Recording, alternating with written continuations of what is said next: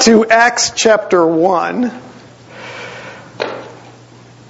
Had a discussion with my daughter Kimberly, I think it was yesterday, not a real long discussion, but she's taking a college course on American history right now.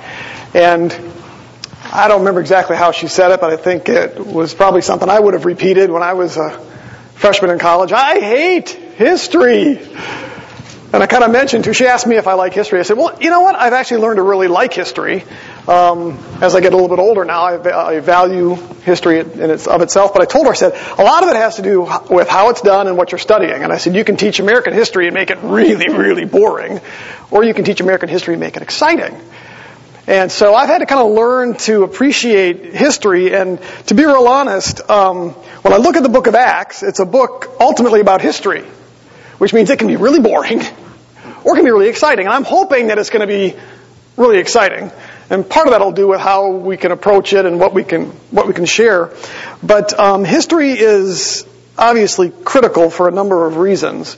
You know, you've got the idiom that if you don't know history or fail to repeat it, we have all those kind of things, you know. And so history is good for us. And so really what we're going to be starting here is a study of the book of Acts, which is really about our history. It's about what we're doing here and how this all came about.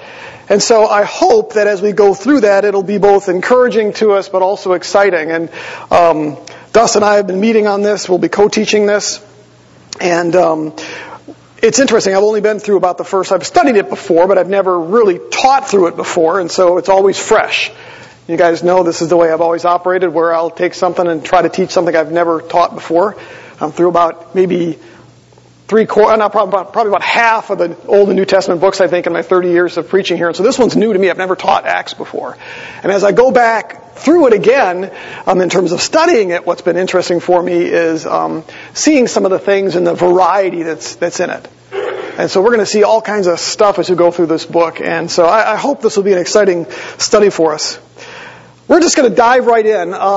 Generally what we do when we start a series is we do just a 1 week of introduction. We don't spend a whole lot of time in the text. We give all the background information and that. But I'm just going to dive right in today because much of the background information can be found in going through the beginning of the first part of Acts, but also Luke's other book, which is the Gospel of Luke. So we're going to go ahead and we're going to dive right in. And I'm going to go ahead and just give us sort of the 3 points as we walk our way through it from this morning's teaching time. And the first one is this, that our faith is supported by well-documented history. That's why I started this morning the way I did. Our faith is supported by well-documented history. Go ahead and turn to Acts chapter 1. Acts chapter 1. You get there as well. I'm just going to read a couple of the first verses here. Acts chapter 1 starts off like this. The first account I composed, Theophilus, about all that Jesus began to do and teach until the day when he was taken up to heaven after he had by the Holy Spirit given orders to the apostles whom he had chosen. We're going to look at a number of things this morning. First off, you notice that the book doesn't tell us who the author is. Anybody know who the author is? Tradition tells us it's Luke, right? And we know that. There's plenty of evidence. It doesn't come right out and identify it. Many of Paul's letters tell us right at the very beginning that it was Paul. This one does not tell us it was Luke, but we know that it is based on history and some other things. We'll see that in the text this morning. But what we have here is Luke actually wrote the book of Acts, and he wrote the Gospel of Luke as well, one of the 4 Gospels. Now here's an interesting little fact. How much of our Bible, or our New Testament as a whole, do you think that makes up? Somebody throw a percentage out there for me. You might be surprised. 27% of our New Testament was written by one guy, Luke. Now, how much of it was written by Paul? Almost the other, another half, right? But Luke actually records about 27% of our New Testament. I didn't realize that. Some of it was by what he researched. We discover in the text, and we'll look at the gospel in a second here, but that he thoroughly researched it. He was a historian. So some of what we're going to read and learn from Luke in the book of Acts was based on his study of what others had said, eyewitness accounts and other things that he had learned. However, much of it was from his own account too, because in the book of Acts we learn that he actually traveled with the Apostle Paul.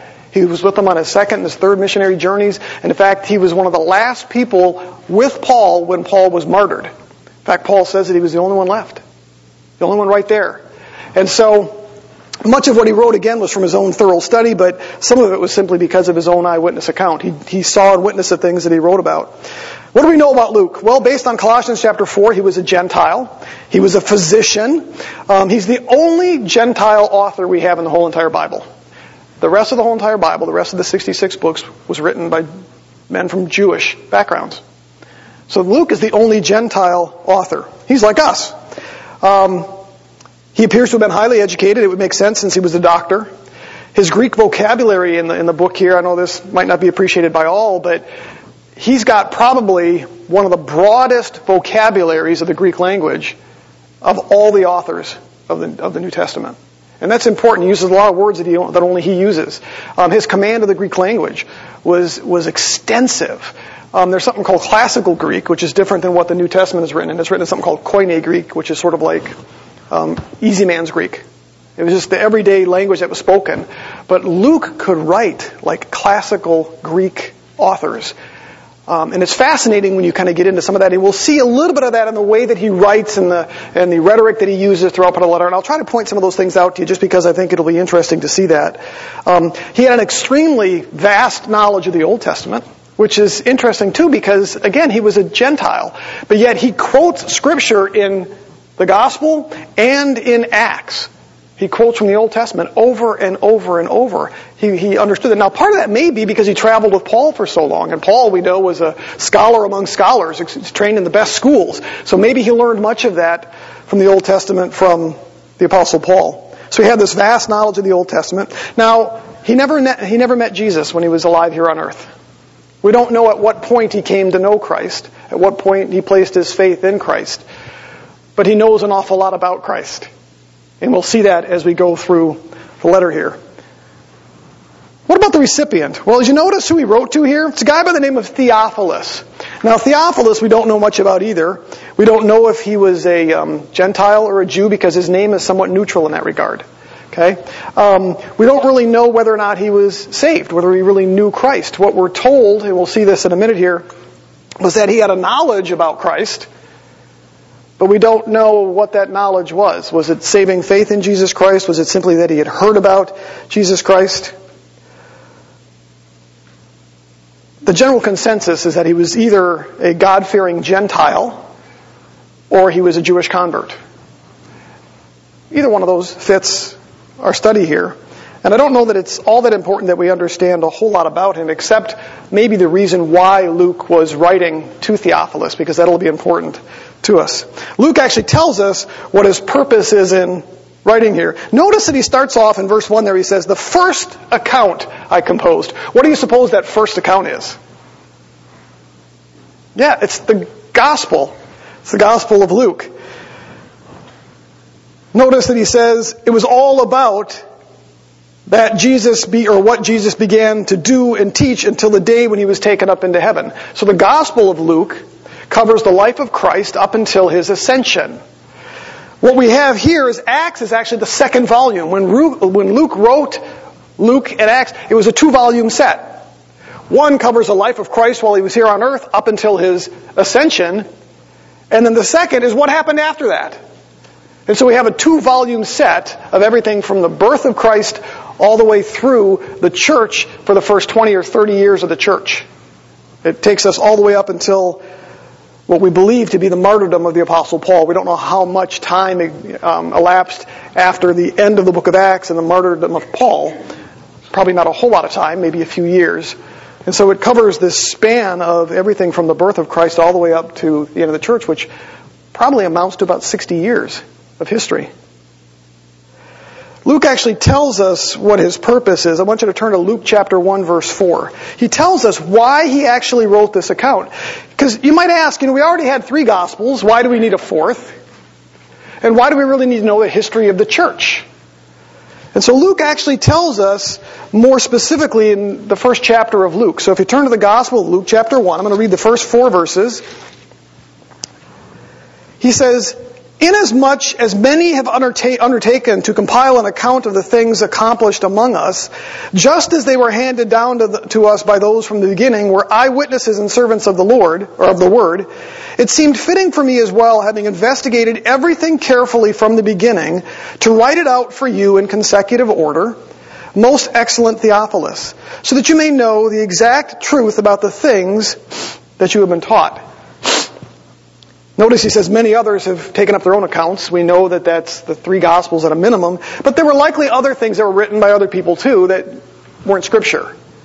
So there were likely other accounts as well, but clearly there's the other 3.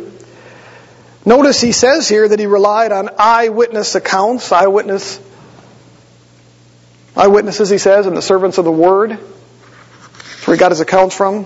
Notice he says that his purpose in writing this was actually that Theophilus would know the exact truth about the things that he had been taught. So Theophilus had been taught about Jesus Christ. And so Luke says, the reason I'm writing is so that you can know the exact truth. Now there's probably a number of nuances to that, one of which was just the specific details. He wanted to make sure that what Theophilus understood was exactly what happened. In other words, an accurate historical account. But it probably goes beyond that, because he was probably writing these 2 books, the Gospel of Luke and the book of Acts, as a form of apologetics, which is a proof. And he does that by saying, look, I was there, I saw these things. I recorded eyewitness accounts of others. So what he's essentially doing with Theophilus, and what he's doing for us, is he's saying, I'm going to provide you with an account of what happened from the birth of Christ until the end of Paul's ministry. I'm going to walk you through what Christ did. I'm also going to walk you through the establishment of the church and what the early church did. Not just so that you can understand what happened, but so that it can provide the foundation, the girding to your faith. It's an apologetics. The proof is in the pudding, so to speak. And so that's what we actually have here, is this account where he is providing the evidence to show us that what we believe is based in historical fact. Our faith is not blind. I hate that phrase, just blind faith.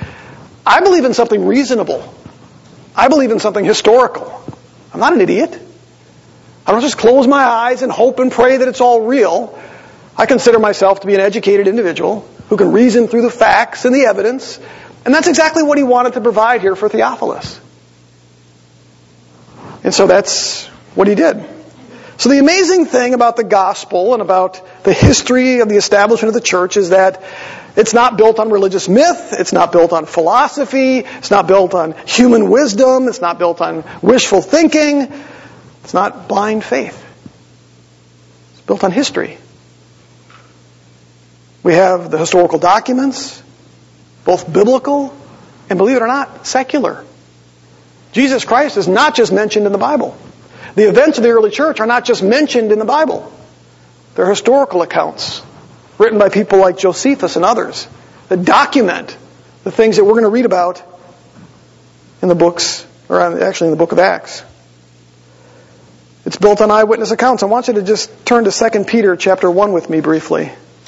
This actually became the foundation of the apostles' ministry in the early church.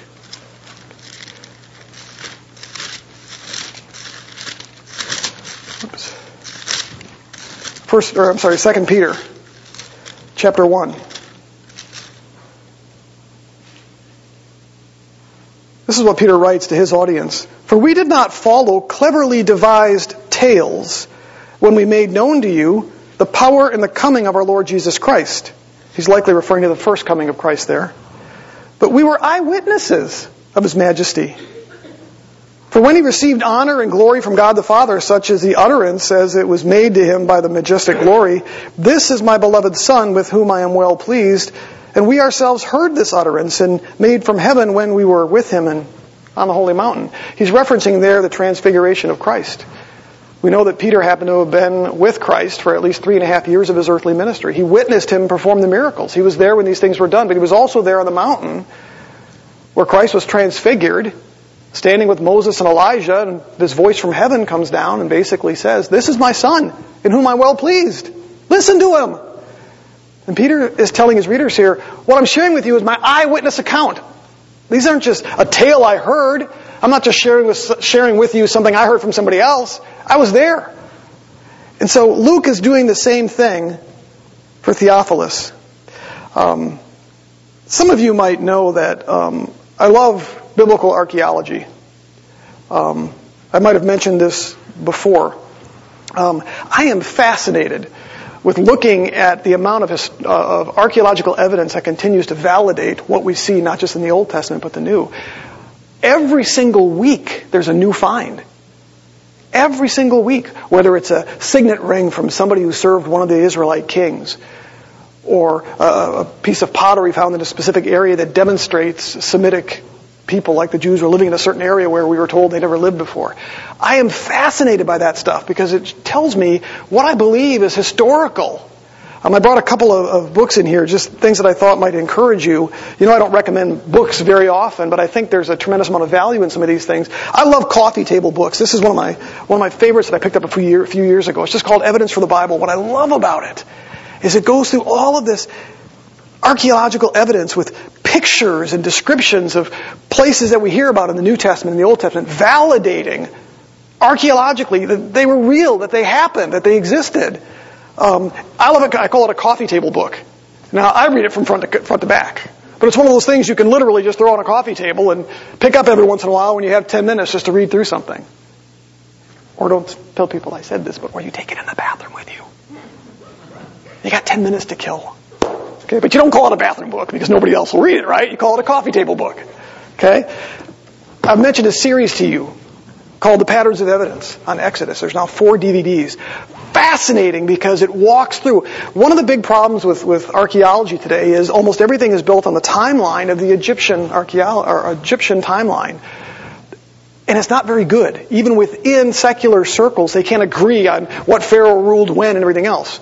But what's fascinating is when you can take the timeline you see in the scriptures with Moses and the Exodus, and how when you properly understand what archaeology has in the record, and you can overlay them, and it's shocking. We have found the place where Joseph and his brothers lived. We found the tomb of Joseph in the multicolored robe. We have a statue of Joseph in his multicolored robe. We've seen where the Jews lived prior to the Exodus. We've traced their route through the wilderness and have evidence archaeologically of them making that. We have evidence showing Joshua coming into the land and conquering Canaan. It's all there in the archaeological record. And books and videos like this show that. Now, one of the really sad things, this kind of breaks my heart, is that a couple of months ago, the last seminary in the United States that had a biblical archaeological program shut it down. Because nobody's interested. Nobody wants to study it anymore. It breaks my heart. Because there's so much out there. There's a brand new book, I hope to pick it up. I'm going to tell Amy I want it for my birthday, called Where God Came Down by a guy by the name of Joel Kramer. John Haller just recommended this because basically he's an archaeologist and he's got a brand new book out that takes us to 10 different sites related to Christ and the New Testament. And provides all the archaeological evidence demonstrating it really happened. This is where, here's the evidence. So I would encourage you, pay attention to these things, because our faith is rooted in history, in archaeology. And that's exactly what Luke is telling us here as he starts his introduction to the book of Acts. As he does his introduction to the book of Luke, he basically tells Theophilus, I'm going to provide for you an orderly account so that you can know exactly the things that took place as they related to Jesus Christ and as they related to the early church. So what we believe is based on historical fact. Now we could spend a whole entire week showing you this. Don't have time for that this morning. But what we have here is a historical account, eyewitness accounts. And so as we go through the book of Acts, we're going to see that. We're going to see the evidence for our faith. Why we believe what we believe. We're also going to see what they did with that and the charge that they lived out, the commission that Christ gave them and how they walked forward with that and how that will encourage us to do the same. And that leads to our second point this morning, which is that we have been commissioned and divinely empowered to be Jesus Christ's witnesses. That's why He left us here. So we've been commissioned and divinely empowered to witness Jesus Christ. Look at verse 2 of the first chapter of Acts there. I'll read verses 2 and 3. Second half of verse 2. He says, after he had, by the Holy Spirit, given orders to the apostles whom he had chosen, to these he also presented himself alive after his suffering, by many convincing proofs, appearing to them over a period of 40 days and speaking of the things concerning the kingdom of God. Now Luke tells us that Jesus did a couple of things here. Between Jesus' resurrection and his ascension, which took place right before the book of Acts starts, it says that Jesus taught his apostles about the kingdom of God. For 40 days he appeared. And he told them all about the kingdom of God, what was to come. It was their training time. He was equipping them. It says that he gave them orders. That's a commission. And the two go hand in hand. If you remember at the end of, in fact, I'm going to turn there. You don't have to turn there with me. I'm going to read from the end of the book of Luke. There's a little bit more detail there with the ascension of Christ, but Luke chapter 24, starting in verse 44. Jesus said to his disciples, these are my words which I spoke to you while I was still with you, that all the things which are written about me in the law of Moses and the prophets and the Psalms must be fulfilled.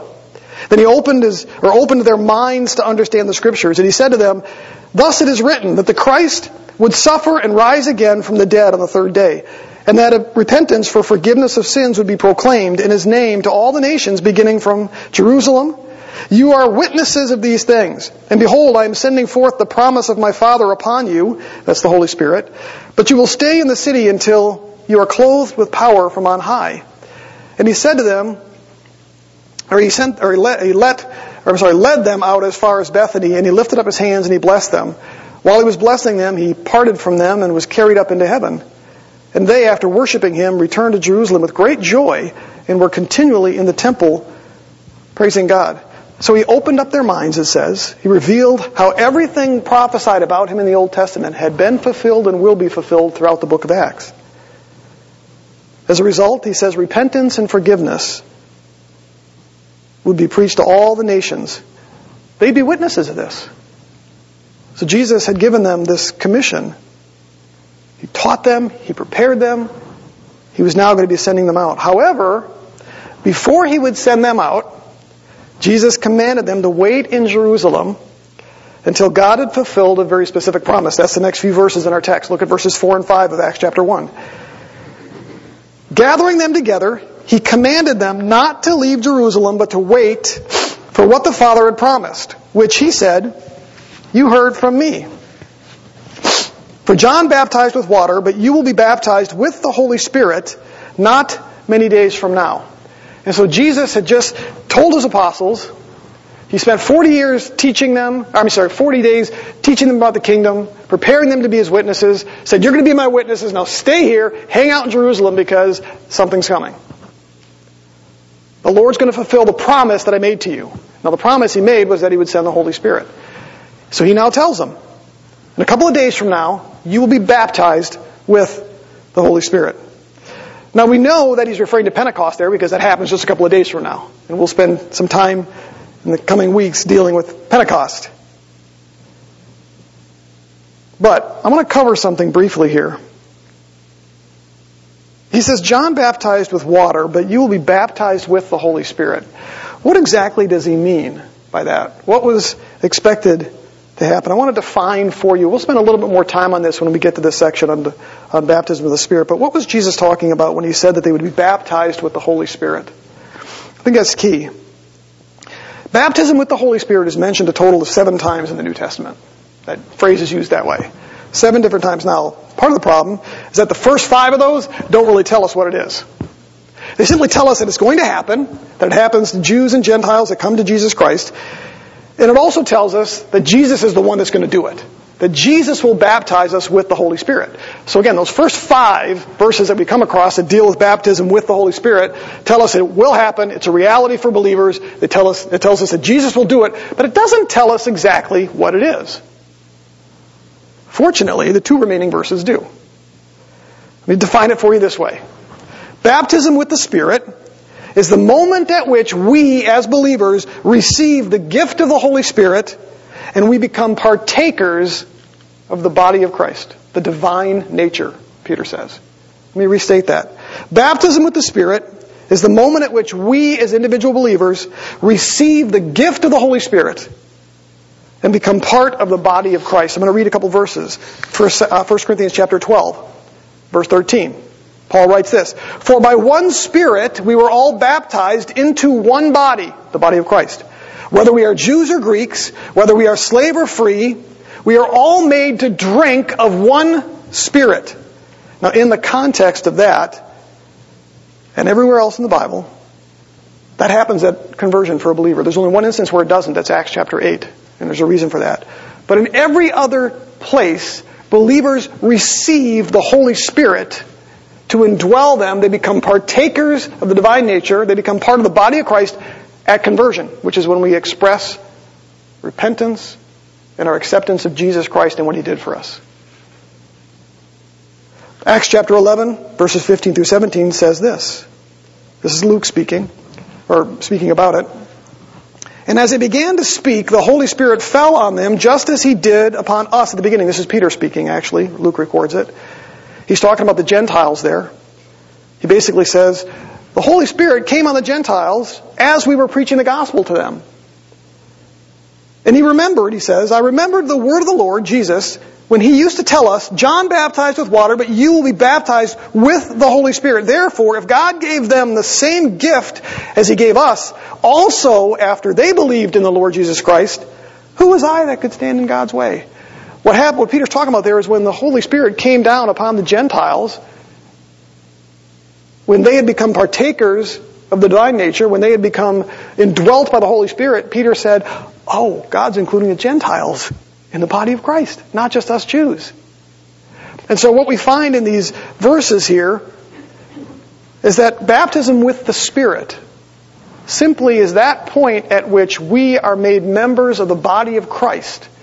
We confess our sins, we accept the gift of life that Jesus Christ offers to us, and in doing that, the Holy Spirit takes up residence in us, indwells us. We are given Him as a gift. It's where we're told that He is the seal of our redemption. He's what tells us that we're saved. It's what promises us that He'll keep us saved until the day that Christ returns. He now takes up residence within us, indwells us. We become, as Peter says, a partaker of God's nature. Doesn't make us gods. Makes us one with Christ. That's what baptism with the Spirit is. Now, within some circles in Christianity, they'll say that it's all about speaking in tongues and everything else, and it's not true, folks. Those are manifestations of the Spirit, but that's not the same thing as being baptized with the Spirit. Baptism with the Spirit simply means Jesus Christ has placed us into the body of Christ by sending us the Spirit to now indwell us, to take up residence in us, and it's for the purpose of empowering us to be His witnesses. That's what it's about. And so that's what He was telling the disciples here. Stay in Jerusalem until this happens. It tells us why it's important. Look at verses 6 and 8 of chapter 1 of Acts. "So when they had come together, they were asking Him, 'Lord, is it at this time that you are restoring the kingdom to Israel?'" So Jesus had just spent 40 days talking to them about the kingdom. What was going to happen? That would include His return and the establishment of His reign on earth, the 1,000 years where Christ will come down and fulfill all the promises given to Israel. And so He spent 40 days explaining all this to them, and now they're saying, oh, okay, you want us to go to Jerusalem. We're supposed to wait for this thing you just talked about. But are you going to really, is it going to happen now? Are you going to take up residence here with us? Are you going to establish your kingdom now? Is it now? And Jesus says, well, it's not for you to know the times or epochs which the Father has fixed in His own authority. In other words, no. No, it's not now. It's not for you to know. But He does tell us the Lord has fixed it. It will happen. So in essence, He's saying, yes, that will happen. It's just not going to happen now. So what's the purpose then, Jesus? What's the purpose of this gift you're offering? If it's not because you're going to come and establish the kingdom, why do we need to wait for this baptism with the Spirit? Because at this point, they hadn't received it yet. Verse 8. "But you will receive power when the Holy Spirit has come upon you. And you shall be my witnesses both in Jerusalem and in Judea and Samaria and even to the remotest parts of the earth. Why did Jesus tell them to wait?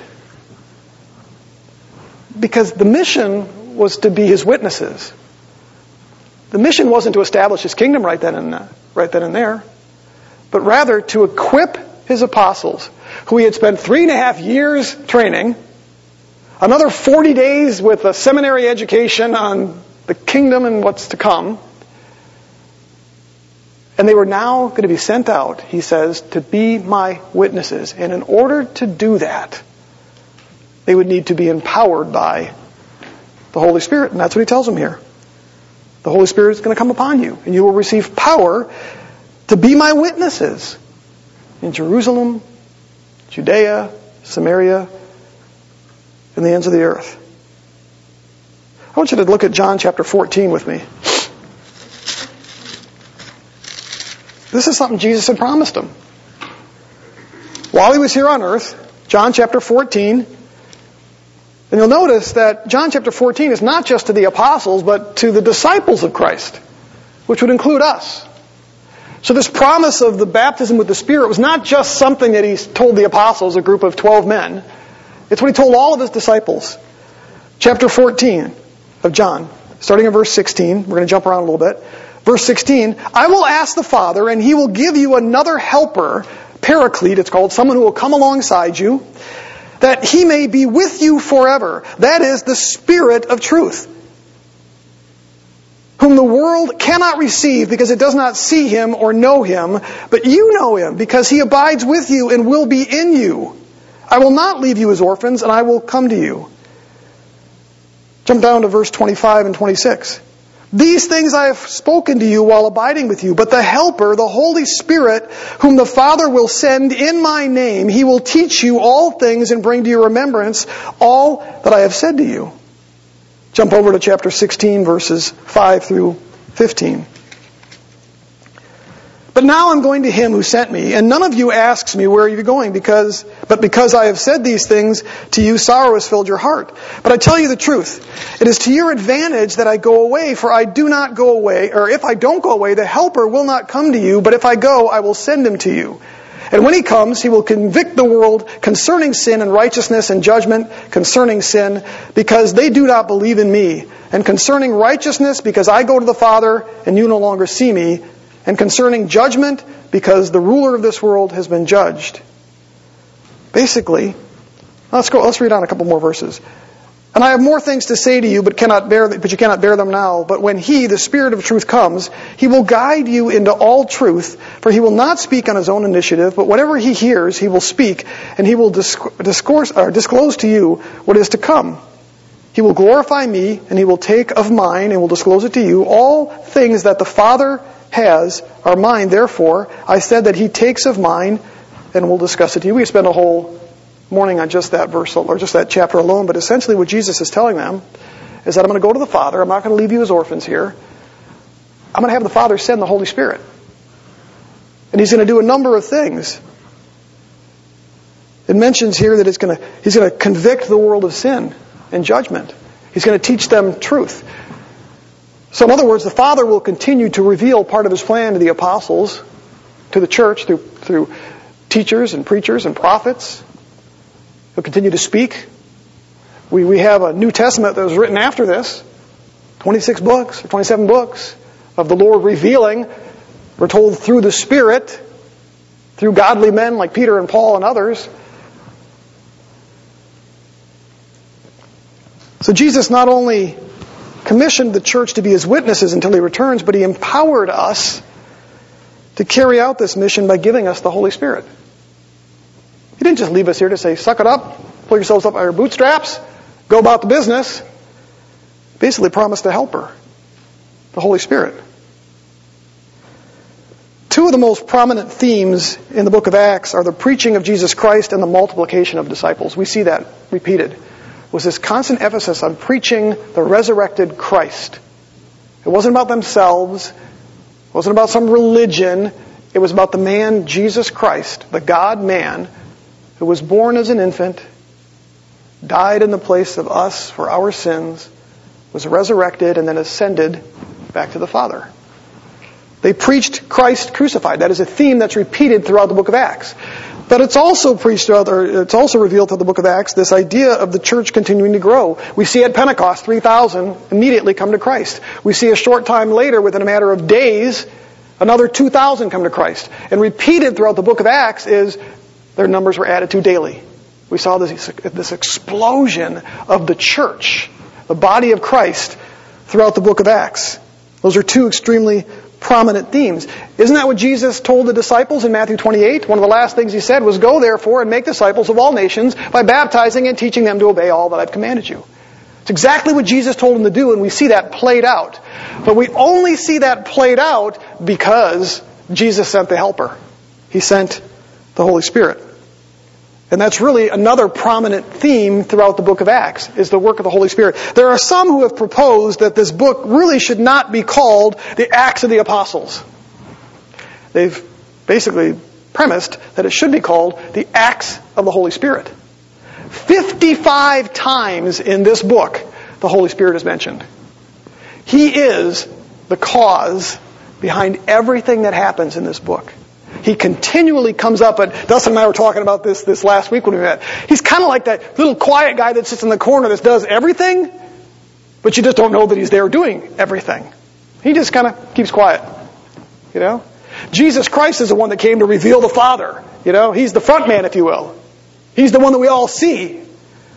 But quietly behind the scenes, God, the Holy Spirit, is the one convicting hearts, revealing wisdom and understanding and the revelation of God. The one working to accomplish everything that Christ wanted to accomplish. A number of ways that we see this throughout the book of Acts, and we'll see this as we go through it. I'll just rip through some of these. He filled the apostles at Pentecost. He enabled them to speak in these languages they had not learned so that they could communicate the gospel to Jews from all over the world. When Peter and Stephen and Paul stood up to preach, we're told that they were filled with the Spirit. This happened even when they were facing arrest, imprisonment, beatings, and even martyrdom. We see the Holy Spirit arrive to give them the stamina they needed to survive those things, to be able to continue to preach in the face of serious persecution.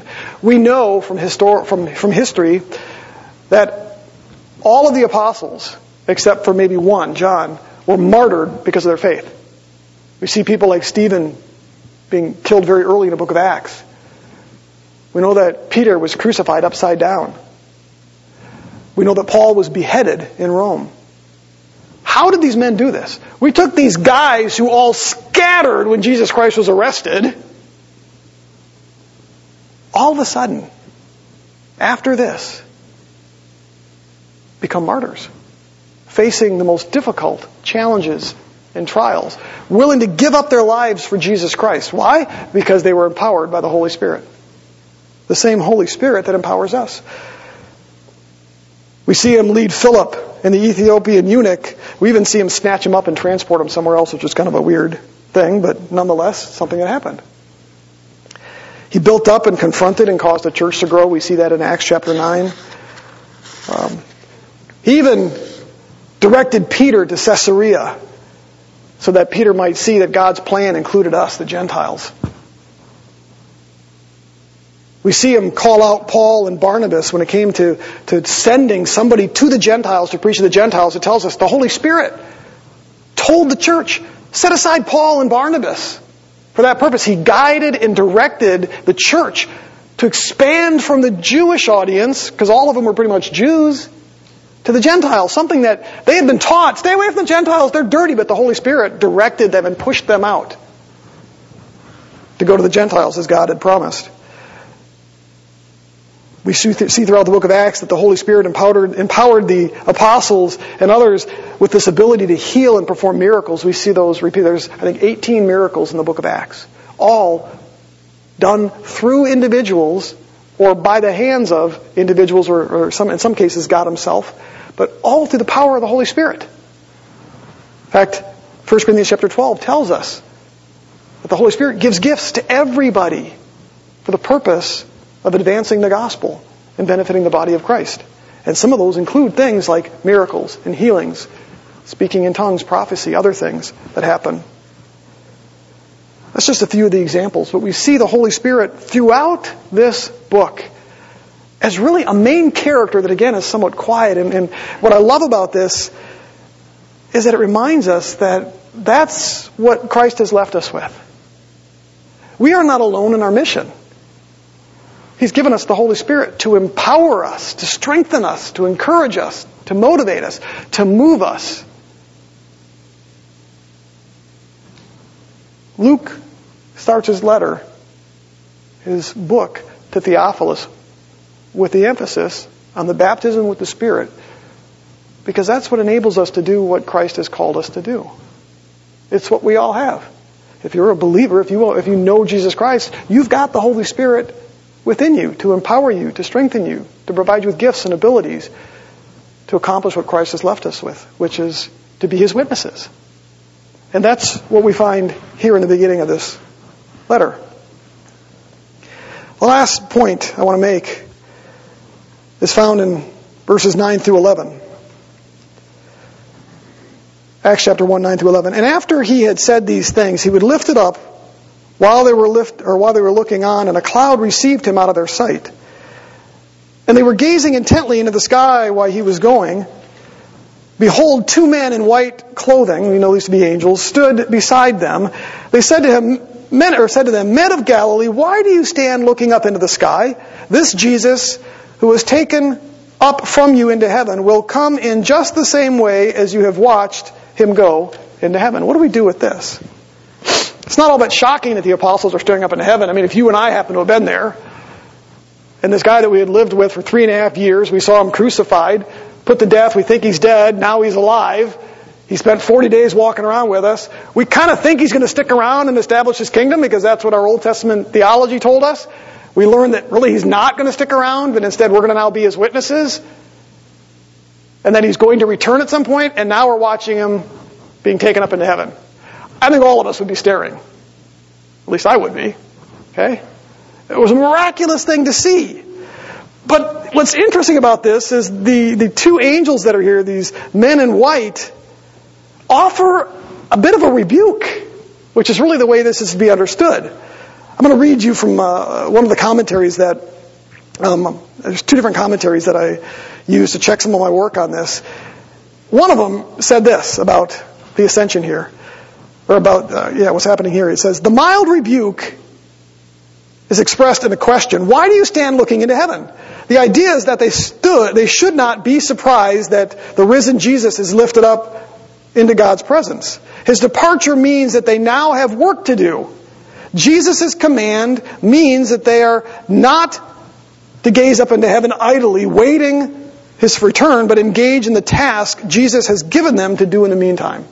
In other words, they're standing there, they're staring, and for all we know, they continue to stare as He drifted out of sight. They're still staring. Now what do we do? And the angels say, why are you still here? He commanded you to go back to Jerusalem. Go back to Jerusalem. You've got work to do. And so it's a bit of a mild rebuke. And that's exactly what they do. We learn in our passage that they go back to Jerusalem and they immediately begin to pray. And they immediately begin to wait. What this tells me here is that we have a task to do, and we shouldn't sit here and simply stand and wait and watch for Jesus to return. We can't be like the apostles, just saying, I'm just going to wait for Him to return. There's a mission. There's a task He's given to us as the body of Christ. He could have just taken us all up, sucked us up with a giant hoover when we got saved, but He left us here because just like the apostles, we are to be His witnesses. We're to be His witnesses. And He's given us the Holy Spirit to do just that. What that tells me, though, is that mission isn't going to be accomplished until when? Either I'm taken up or until He returns. We don't know how long that's going to be. Peter tells us, in his day, people were already complaining that Christ hadn't returned yet. Why isn't He back? We've waited long enough. It's all the same. And Peter says, well, don't think that God is slow about His coming. He's just patient. He's long-suffering because he doesn't want anyone to perish, but wants everyone to come to a knowledge of Christ. Which means we wait, but we're busy about the mission of hoping to see others come to know Christ. And our mission is not done until Christ comes. Unfortunately, I think in the American church, we've gotten busy about doing other things. We're doing other things while we wait. Some Christians are just sitting back, just waiting for him to return and go about life without even thinking much about the mission. We've got a mission. We can't just sit and stare and wait. It's about being his witnesses. Not something we should be afraid of because we've got the Holy Spirit to enable us to do that. But there's a mission we have as a church, and it's not finished until Christ returns. When that might be, we don't know. But we can't just stare up at the sky, wishing and waiting. We're supposed to be looking to the sky. We are supposed to be waiting for him to return. But in the meantime, being his witnesses. What do we do with this as a conclusion? As we go through our study, we're going to see these three realities kind of play out. We're going to see how our faith is not just some fairy tale, but our faith is built on real life, historical events and things that happen throughout the book of Acts. We're going to see that. That should encourage us, should excite us, should teach us something about Jesus Christ and about how he works and operates through us. It's going to tell us what we should be like as a church, what we should be like as individuals. We're going to be encouraged by the faith of people like Peter and Paul and Philip and others who stand in the face of opposition, who see God work. We're going to be encouraged by the fact that we see people come to know Jesus Christ because of their witness and because of their seriousness in taking the task to hand. We're going to see how the apostles and other believers risk their lives to bear witness to Christ. It's going to tell us what the cost is like. We're going to see how they went from Jerusalem into Judea, Samaria, and beyond. And how the gospel includes not just the promised believers of the Old Testament, the Jewish people, but Gentiles as well, and how God will graft us in. We're going to see how nothing but the return of Christ could stand in their way. These were people, Peter and Paul and others in their early church, they were busy. They didn't just wait. And they weren't going to let anything stand in their way. Opposition from Rome, opposition from the Jews. They were busy about the mission. That should encourage us. One last thing, and it's going to relate to how we're going to approach the book. Dustin already alluded to this. There's different ways to look at the book. One way is just to look at it as ministry to the Jews, ministry to the Gentiles. It's kind of two halves. We kind of see that. Okay? Luke appears to structure the book, however, according to what Jesus told them, that they would be witnesses in Jerusalem, then Judea, and Samaria, and then the ends of the earth. And Luke kind of does that. He starts in Jerusalem, then they kind of go on to into Judea, then they go on to Samaria, and then ultimately we get Paul taking us all the way out to Rome, and the sort of the edge of the known world at that time. So what we're going to actually do as we go through the book is we're going to kind of break it down into three sections, okay? The first section is chapters 1 through 9, and that really covers the gospel's impact among the Jews in Jerusalem, Judea, Samaria, and then the surrounding region, okay? That's going to probably take us about 22, I think is that right, about 20 weeks? Something like that. And then we'll take a break if we think we need it. If you guys are like, no, let's keep going, then we'll dive into the second section. But if not, we'll break out, maybe do one of Paul's epistles or something, and then we're going to come back. We're going to finish the book of Acts. It may take us a while to get through it. But the second section is Acts chapter 10 through 21. So the first 9 chapters are basically focused on the Jews. The second 10 chapters or so, 11 chapters, covers the gospel spread among the Gentiles and covers most of Paul's ministry. Okay? We may have to take another break after that. But then lastly is the last third of the book, which covers Paul's ministry to Rome, or his journey to Rome. The last third of the book just covers Paul making his way to Rome, which is a fascinating section of the book as well, because it focuses primarily on Paul and the impact that he had. And so we learn an awful lot about the man who wrote nearly half of our New Testament. So we'll go through these, through the book of Acts, kind of in that pattern. Like I said, we'll make it through the first third of the book and then make some decisions at that point, whether you're like, okay, we're done with the narrative, let's move on to something else for a little bit and then come back. Or if you guys want to keep on, we'll start the second section and do that. All right?